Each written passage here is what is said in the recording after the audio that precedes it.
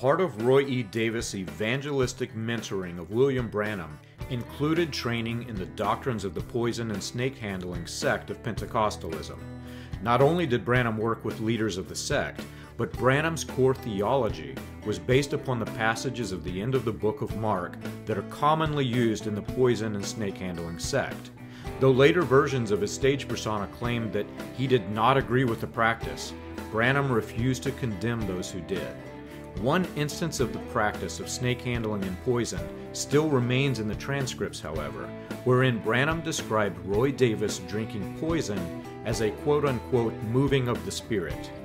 The names of the men involved, however, are far more difficult for message cult leaders to remove, as they're not easily identifiable through keyword searches.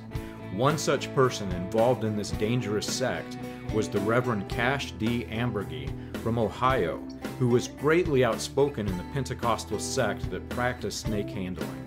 You can learn this and more on william-branham.org.